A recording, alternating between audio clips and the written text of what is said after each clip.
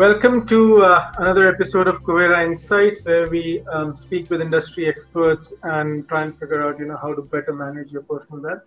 Today, of course, we have another great topic. We're talking about gold markets. Dhanteras is coming up, so it's a great time to talk about gold in gold jewelry, gold as an investment, sovereign gold bonds, everything that's gold related. We'll try and touch up as many questions as we can.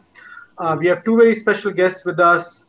Som is with the World Gold Council. He's been with the World Gold Council since January 2013 as Managing Director of India. He's responsible of leading all World Gold Council's activities across the Indian gold market. In India, it's one of the larger gold markets globally. About 700 to 800 tons of gold is sold in India every year, if I'm not wrong. Som has over 27 years of experience across diverse industries, including FMCG and banking sector. Prior to the World Gold Council, Som was the CEO of a regional private bank. And prior to that, he was the Standard Chartered Bank for over 8 years. Som has also spent 13 years with Hindustan Lever in a variety of roles in financial management, logistics, and M&A. He's a qualified chartered accountant. Welcome, Som. Welcome to this conversation. We also have with us Shaji Vikraman, who has been a journalist for over 3 decades and worked with some of the largest media groups in India, in Chennai, New Delhi, and Mumbai. During this period, he has tracked and written extensively on India's economic policies and financial markets for the Hindu business line, where he was the deputy bureau chief in New Delhi, with Economic Times as national editor, both in Delhi and Mumbai, and later as resident editor and policy editor for the Indian Express Group. Welcome, Shaji, to this Thank you. Happy to be here. Great. So, we all are familiar with gold, whether we use it as an investment or not, that is, a different matter. But as Indians, gold is special. It's been around for centuries as a store of value, as a medium of exchange, as the last resort, right? The selling the family gold is kind of like the last resort of what you monetize. So, given that backdrop, right? So, what's the story of gold in the last few decades in India? So, because when we look at gold price in INR, right, over the past like 8 or 9 decades, the CAGR is a very healthy 8.5%. I say it a very healthy is because it's not a tremendously large number, but over 90 years to deliver that in a very consistent way in an asset that people don't trade in and out very often. So most people are actually getting those gains because it's being passed on from generation to generation. But we also see that gold has these cycles, right? There's always this 5 to 10 year window. I think it happened sometime in the 90s. It happened again in 2010, from 2011 to 2018, where gold just does nothing. So how do you see the demand for gold being driven by some of these price changes, and how much of that demand do you see is as traditional and as taste? Taste as a Let's look at some of the points you made. Gold since 1973 in India in Indian price has gone up by a CAGR of 14.1% year on year. So that's the primary thing. That's how gold has gone up. When it comes to demand, obviously till 1990, gold was controlled. 1991, gold was controlled. Gold Control Act is there, and then it was removed, and NRIs were allowed to bring in, and then we allowed imports by institutions. So lots of changes have happened since 91, since the reforms, because gold was thought to be one of the lead investment products that we should reform. Along with that, Indian economy opened up, growth came in, gold demand went up, particularly since the early 2000s. If you see, the gold demand has started shooting up, and 2008, the financial crisis brought a special focus to gold, and then it grew. It has now averaged around 900 tons till about 2015, and then the demonetization happened, and then lots of transparency measures in the broader economy happened, and it has actually shrunk the gold. So this is a short story on gold, if you really think about it.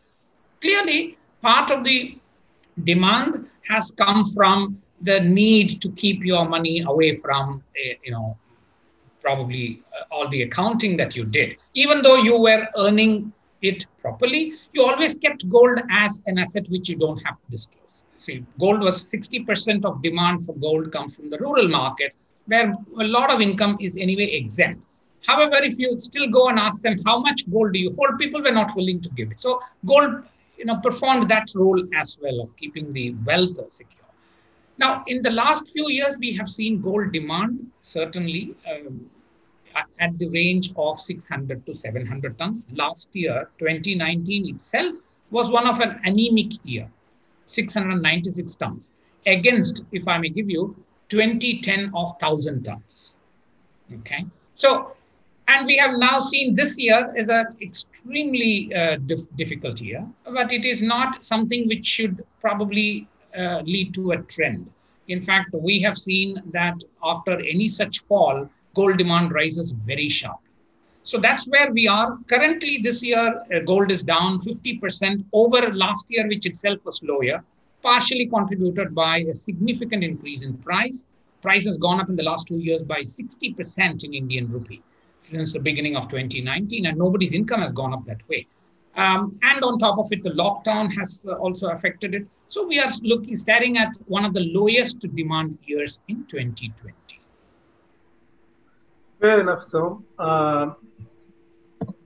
Coming to you, Shaji, right? I mean, Right. how do you see the youngsters' taste for gold changing, right? I mean, we do see less and less gold jewelry being bought or being at least worn in India, right? So it's still kind of, it's like your parents' jewelry. It's like family as a family investment or as a what we call the family goal. It's still there, but people are not, or the younger generation is not buying as much gold as the older generation did.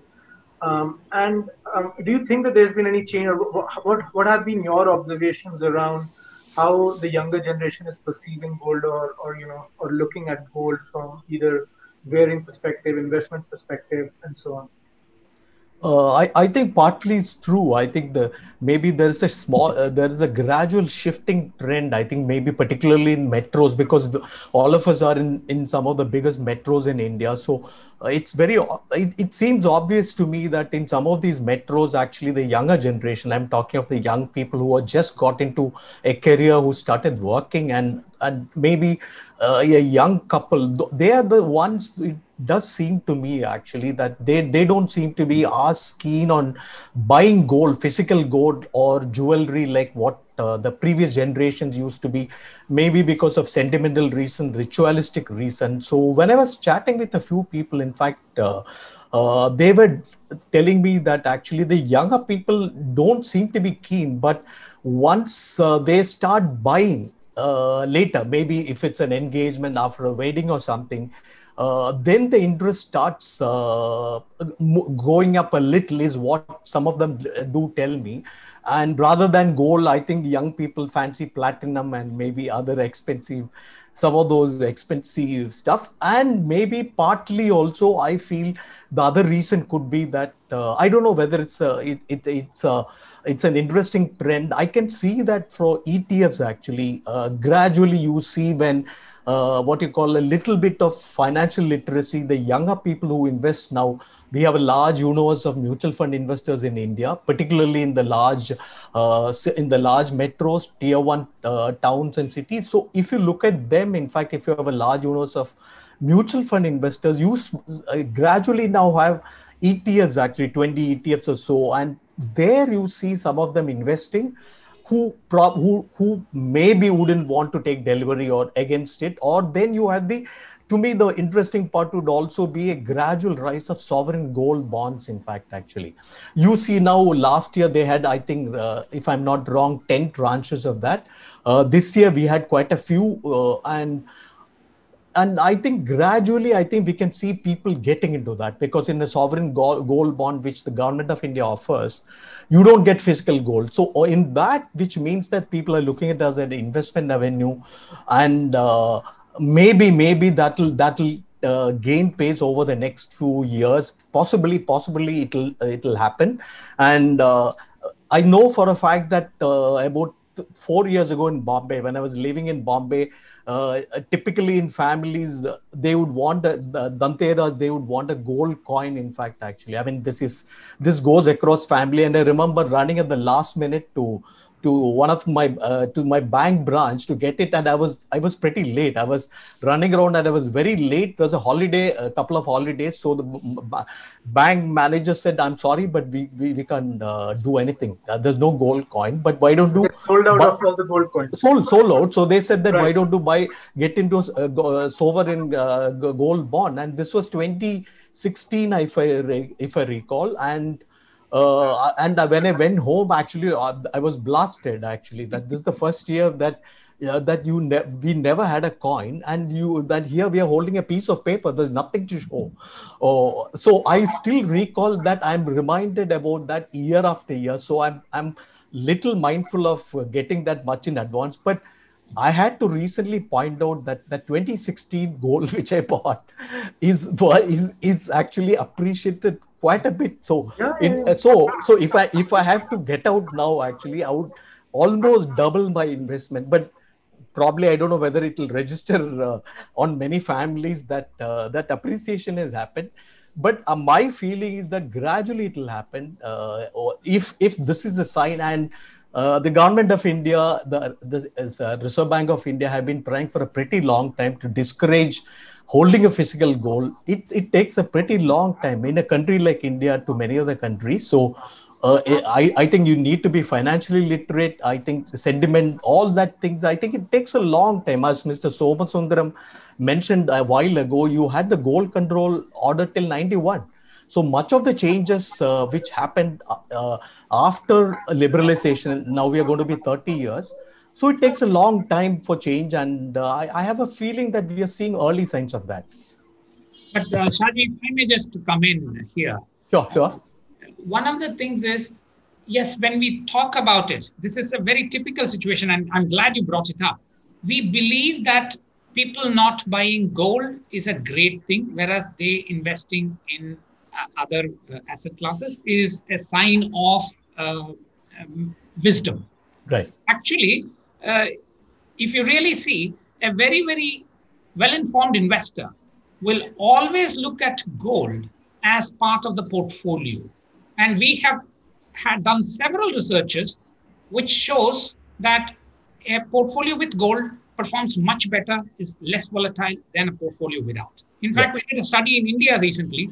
Any allocation, it's a hypothetical situation we took, between 6 and 17%, if our pension funds in some of the publicly known portfolios, had they invested in gold, both the returns and the volatility would have been better. We have shown it, by backtesting.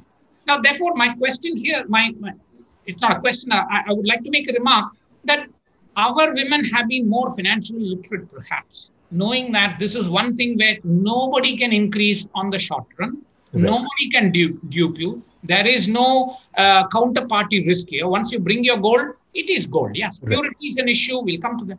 But they have shown the best wisdom. That's why we sit on 25,000 tons of gold today. And in spite of COVID upsetting many asset classes, our wealth has actually gone up because people are sitting on gold. And you see that in the gold lending companies, which have now started lending more against gold. Right. So I just want to mention that, yes, you made a right point about millennials because, they still think that they don't want the heavy gold. But you also made a very good point. When they reach the, age post-marriage, mid-30s, then they become absolutely interested in gold. And India is still the low per capita consumption is the lowest. It is not very high. India and China, while in absolute terms they are very, very large, Germany is 6 grams. We are 0.51. So we still have a large untapped demand as more and more people come out of the lower levels in the hierarchy to becoming savers. The first asset class they will go to is gold.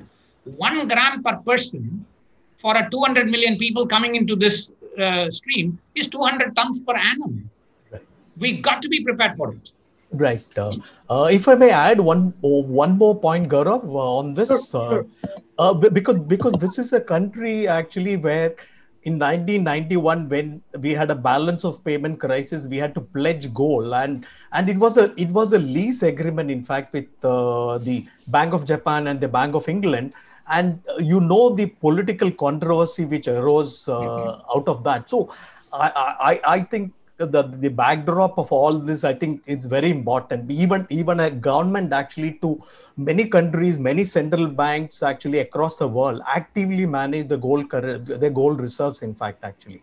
So I don't know whether we really can do that to the extent which, let's say, a Fed Reserve or some of those other central banks do it, where they maximize their returns on some of these, actually. Though our gold reserves, Mr. Somasundaram, correct me if I'm wrong, have also risen, actually. Now I think it's 6.4% or something of our total reserves. So, and we have, I think, if I'm not wrong, we are actively managing a little better than what we used to 25 years ago.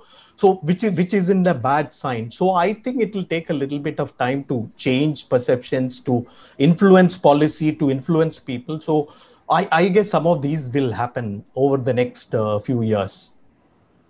So some very, very actually interesting points. So I had no idea that our per capita gold holdings are actually that low, because you always look at the headline number, and the headline numbers are of course massive, but then you forget India is a very large country.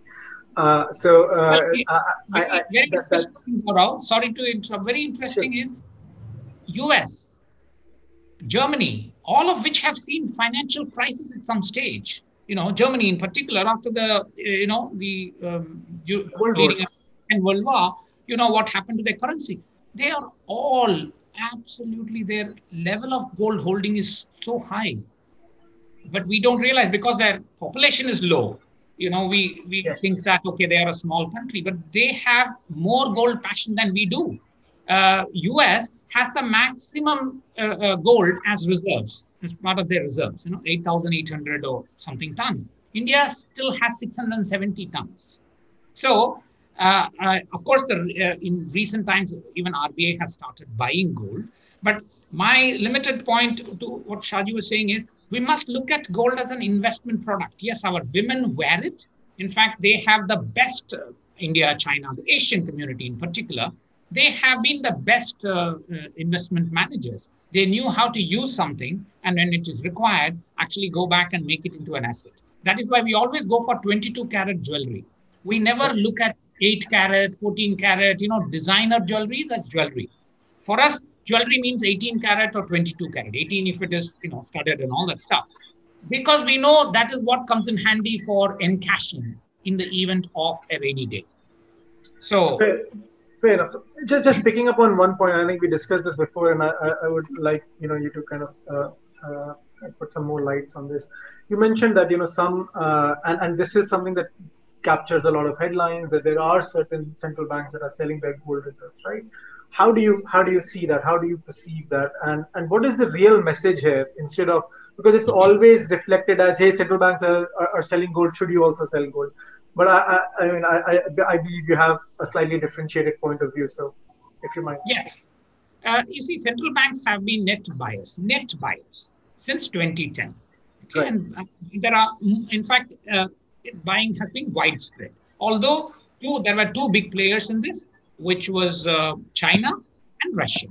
And both of them have, in the last 1 year, said that they are not going to buy anymore because they have just really increased their reserves by whatever they probably thought was good. And they are just giving it a pause.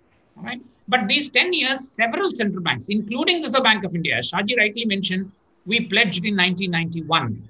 And in 2010, we bought 200 tons from IMF. All right. That's when, because that was a great feeling for the nation. We are not only, we don't have to pledge anymore, we are buying gold.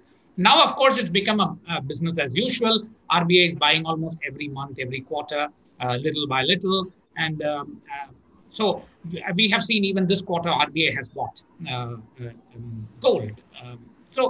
But when it comes to quarter 3, after 10 years, we saw a net sale of 12 tons. It's actually not a sale for the reasons that central banks did not like gold. It is none of the reasons attributed to go there selling gold in the early 2000 when they thought that gold was not going to perform, and then they started buying, etc. In fact, there was even an agreement called Central Bank Gold Agreement, which restricted how much central banks can sell in Europe. Okay, so that we don't affect the price. Now, all that is gone now. Central banks became net buyers. And this quarter, what happened is some central banks, specifically because of various reasons, did sell. And two of them were very big, which was Turkey and Uzbekistan. Okay. But there were 6 central banks which bought, even this quarter, more than a ton. So it is an isolated case. It's not a trend. And the sale was essentially what gold is supposed to do. When you require liquidity, that's what you do. And particularly Turkey did not sell because they wanted cash or anything like that. Turkey, the bars and coins demand went up by 300%. So Turkish central bank is very active. Therefore, to promote liquidity in gold and not to upset that market, they probably sold a little bit of gold. Uzbekistan again sold 35 tons.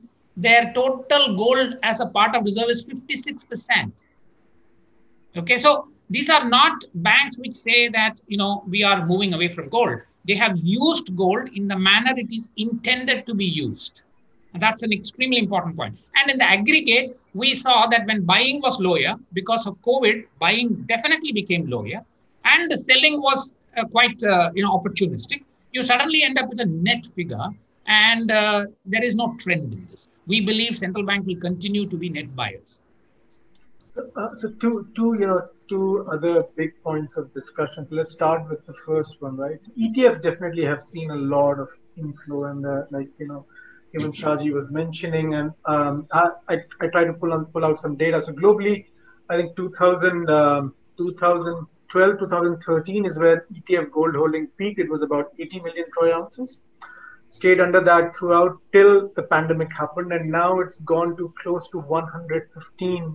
So in 2020, it crossed its previous high of 80 million troy ounces, and now it's gone to about 115 million troy ounces, right? So digital people are buying digital gold and promise of paper gold returns. So in your opinion, so what are some of the advantages and disadvantages of, owning gold ETFs or gold mutual funds? Okay, Shaji, I will take this and then. Yeah, sure. See, ETFs, you're absolutely right. This we have seen the maximum inflows. These 3 quarters in this calendar year, Europe and US, we have seen 1,003 tons of inflows, highest ever. Okay. This quarter itself was 5% higher. Clearly, investors are looking at gold because there is negative interest rate, there is COVID, uncertainty, US elections, Brexit, various geopolitical, and of course the interest rate, the opportunity cost, which is now almost negative. Therefore, you saw investors clearly move to gold as a safe haven, which is what gold does. But even in India, China, we saw India, there was an inflow of 5 tons. China, there were, I think, 4 new ETFs who have come in. 13 tons was the inflow. So even Asia saw one of the biggest, ETF inflows. So across the globe, bars and coins and ETFs have been very good. Have seen extraordinary inflows this quarter, as you expect. But it's important to note that ETFs are not paper gold. You see, the distinction between paper gold and physical gold is ETFs are physically backed by gold. Yeah. Sovereign gold bond is a paper gold because it's a promise to pay you money. In ETF, it's not a promise. The gold is allocated and kept separately. And it is kept, people can, verify in their own geographies according to the rules and regulations. But it is backed by gold. So it is physical gold held in a demat form. Sovereign gold bond is a paper gold. So that's the important thing. And, who buys these? Obviously, one of the thing is investors, big investors who want to diversify. The second thing is in India, now that you saw that there was COVID, logistical issues were there in accessing gold. Therefore, you saw many people also really move into ETFs. And better than ETF, they also moved into sovereign gold bond. That's why you saw sovereign gold bond at 48 tons now. I mean, the last 7 issues have seen extraordinary inflows because people were at home. They want to take a position on gold, but there is no shop. So what do? But you buy sovereign gold bond. And this quarter, they bought a lot of bars and coins because it is easier. For the same money, you get more gold in a bar or a coin than in a jewelry because the labor charge is higher. So these factors do tend to come in, but ETF will be a growth story even in Asia as we go along. But it will not be at the expense of jewelry. It will be alongside jewelry. It will up the demand. Fair enough. Fair enough. So Yeah. you think it's additive? Sorry, Shadi, Yes. please. No, it's absolutely. As was Mr. Somasundaram said, actually, that demand, what he says, it's absolutely right. And I think the government would be pretty happy about all these things, actually, because it's would want to encourage a policy of less import of gold. We have seen it, the imports fall. And over a period of time, we know that in 2013, we all know the story of how gold imports were rising and added to a huge problem on the current account deficit, and with all his other problems in 2013-14.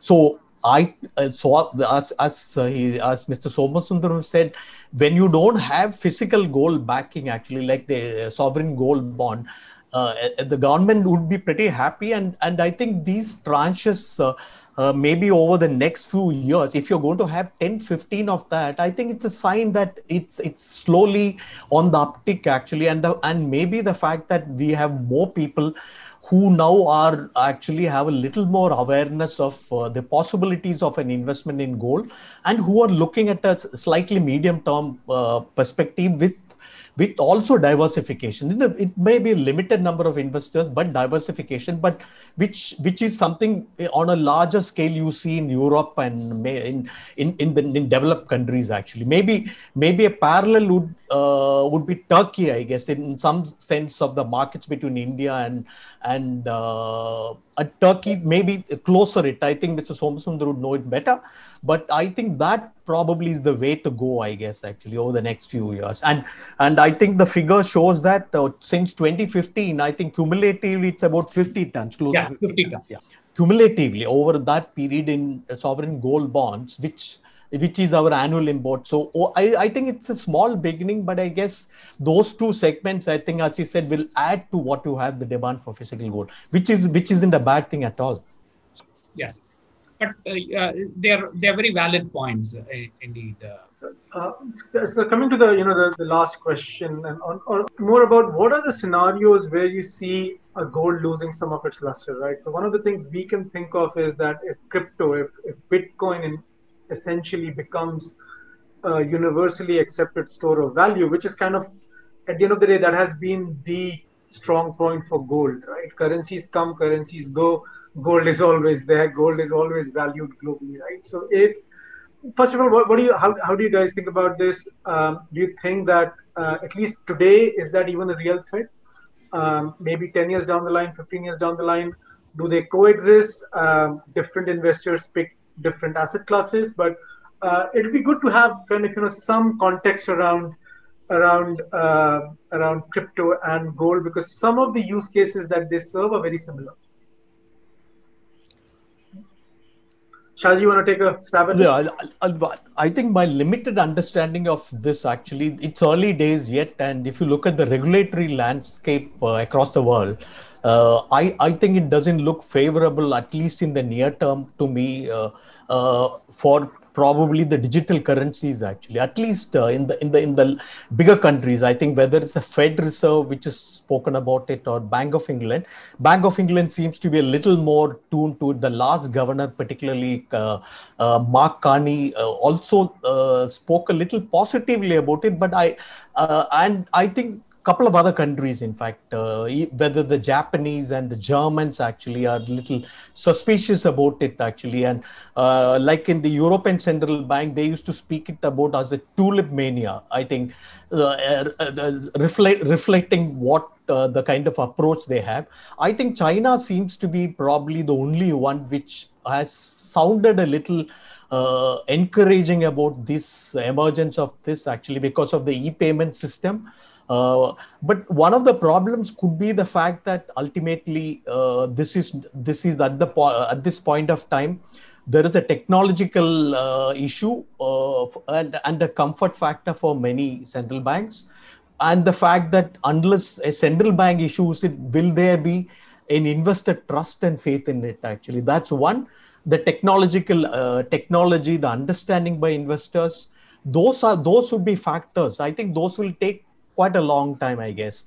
And as long as there's turbulence, there is obviously gold demand is always high also when there is turbulence, as we all know, and there is conflict. But the other issue could be maybe even if it gains acceptability down the line medium term, I have a feeling that India may be much later. I think the intrinsic inherent suspicion about some of these things will hold it back. And I think the early days, there's a committee, I think, of the Central Bank of Indian Central Bank, and and my understanding is that they have actually already expressed apprehensions about the possibility of it being used for money laundering and smuggling.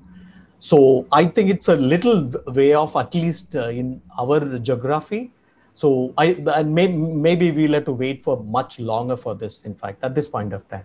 This is my limited understanding. So? Yeah, I'm not, there is no comparison between crypto and gold. Gold is a reality. Crypto is, again, still a promise. You don't even know who has issued crypto.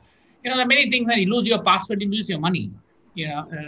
So, and also look at it, it still requires a lot of knowledge. I mean, our own market penetration, when I say market, capital markets, it's probably what, 8%? It was 6%. It must have definitely gone up. 8%. That is all you have. What is the total amount of sovereign gold bonds sold? Even with all the peak, right. 50 tons. In 5 years, how much of gold has been sold? 4,000 tons or whatever, 3,000. So I am not.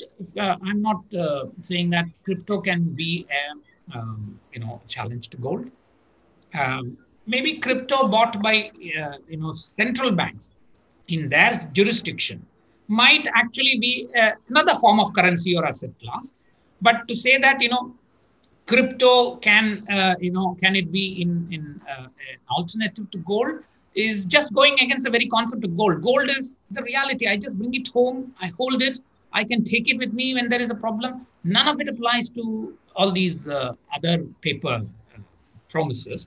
So I wouldn't think it is a great risk. Having said that, you have to see the developments which individual central banks do. Fair enough. I mean, at the end of the day, I think even the crypto market is now kind of coming to the conclusion that you cannot survive outside the monetary system, which it was built to challenge. But eventually, everyone realized, no, you need the blessings of central bank. But once you get the blessing of central bank, then you lose all the unique characteristics of people not being able to trace you, so on and so forth. So no, it's a very good points again. So I think fantastic. Yeah, I mean, I think for me the big takeaways definitely are we are 0.5 grams. I mean, I just can't get over that piece of data. I never looked at it as gold consumption from a per capita basis, and kind of shows you how much we still have to go, regardless of being one of the largest consumers of gold. And also, to Shaji's point, that even though youngsters might be going towards platinum or other different kind of jewelry to begin with, but eventually they come around, they start buying gold and they start building that gold reserve. It's kind of like something that's been part of how Indians have saved historically for a very, very long time. So thank you so much, Som. Thank you so much, Shaji, for joining us. It has been fantastic. Have a very, very good day.